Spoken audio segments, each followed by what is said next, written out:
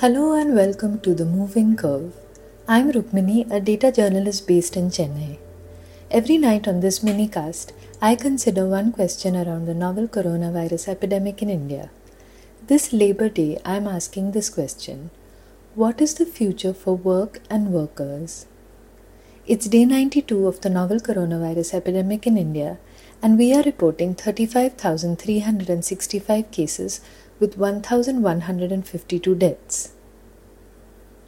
Today, the government announced a further 2-week extension to the lockdown, taking it to mid-May for now. That will make it at least 50 days that the majority of Indians will not have been able to go to work. Tonight, I want to think about how they have been doing and what happens now. The vast majority of Indians have no job security or benefits. According to the most recent labor statistics, 25% of rural households and 12% of urban households rely on casual labor as their main source of income. So these are almost certainly people who would have made nothing at all for the last 38 days at least. Then over 40% of those in urban areas are now in regular or salaried jobs, which you would hope would be more stable jobs that remain protected through this lockdown and the recession that is bound to follow. But that is not the case. Over 70% of salaried employees in the non-agricultural sector had no written contracts, which means that firing them will be easy for an employer. The most common mode of employment is self-employment, but this too is not the sort of entrepreneurial business that the term tends to conjure. Most of the self-employed in urban areas are solo workers who work 55 to 56 hours a week and make around 14,000 rupees per month. So they're probably largely vendors and they've been hit hard too. Nor is there much in the bank to rely on as a buffer. The median rural family had under 4 lakh rupees in total assets including house and land, while the median urban family had under 6 lakh in total assets including all their household possessions and their house. All of these numbers are particularly true for the most marginalized communities, including Dalits and Adivasis. The crisis is also likely to affect women disproportionately. Academics who have studied past pandemics, including Ebola, Zika, SARS, swine flu, and bird flu, report their deep and persistent effects on gender equality. Anupama Mehta of the National Council for Applied Economic Research wrote in an article in The Pioneer recently. According to Julia Smith, a health policy researcher at the Simon Fraser University, these outbreaks affected everyone's incomes. But men's incomes returned to what they had made pre-outbreak faster than women's incomes.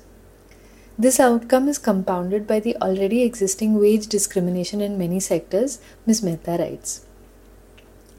So there's no doubt that 50 days under lockdown is going to devastate these families. And we already have data from multiple studies showing that virtually every household surveyed has taken a big hit to their income. The most worrying part is that these 50 days are from all accounts just the beginning of the huge blow to livelihoods that is coming up. When I spoke to the economist Jean Drèze about the issue of stranded migrants, he also pointed out that the prospects for what happens after these poor migrants return to their villages is also very grim. Sooner or later they'll find a way of getting home, which is mainly in states like Bihar and Jharkhand and Orissa and from the poorest states of India. And then those states are going to experience a huge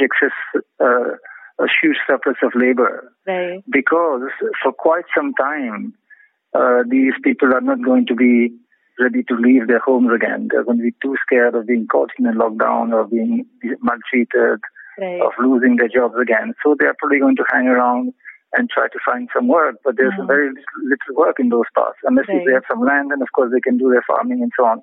And otherwise they are basically going to look for whatever wage labor is available there, of which there is very, very little, maybe a little bit in construction or something.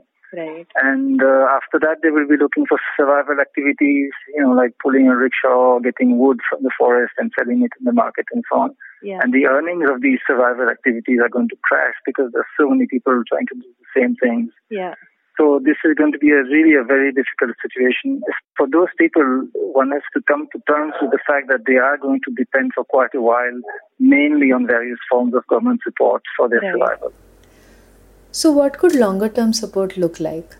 One suggestion is a basic income transfer, But there is the issue of cash transfers actually reaching people. According to the World Bank's Global Findex Database 2017, while 80% of adults had a bank account in 2017, just 43% of them had made a withdrawal in the past year. The National Rural Employment Guarantee Scheme, commonly known as NREGA, which has been allowed to restart work if work sites follow social distancing norms, could also be an important pillar. Writing in the Indian Express today, Nikhil Dey and Aruna Roy, two labour stalwarts of the Mazdoor Kisan Shakti Sangathan, recommended that the scheme be expanded to offer any adult as many days of guaranteed work as she requires at minimum wage and also be extended to urban areas. What definitely should not happen is the crisis becoming an opportunity to squeeze labour further in the recovery process. Several state governments have amended laws, and in some cases not even spelt out which laws they are working under, to increase the number of weekly working hours for labour to 72 hours to aid in the recovery process. While some will pay overtime for the excess hours, others will pay desperate workers regular wages for inhumanly long work hours. In a fascinating Twitter thread, Business Standard journalist Somesh Jha notes that the struggle for decent hours is at the heart of the origin story of May Day, and in India, Ambedkar championed the 8-hour workday. As the novel coronavirus rampages across the country, it shouldn't in its wake leave our basic human rights in ruins. Thank you for listening. This episode was edited by Anand Krishnamurthy. Tomorrow, a new question.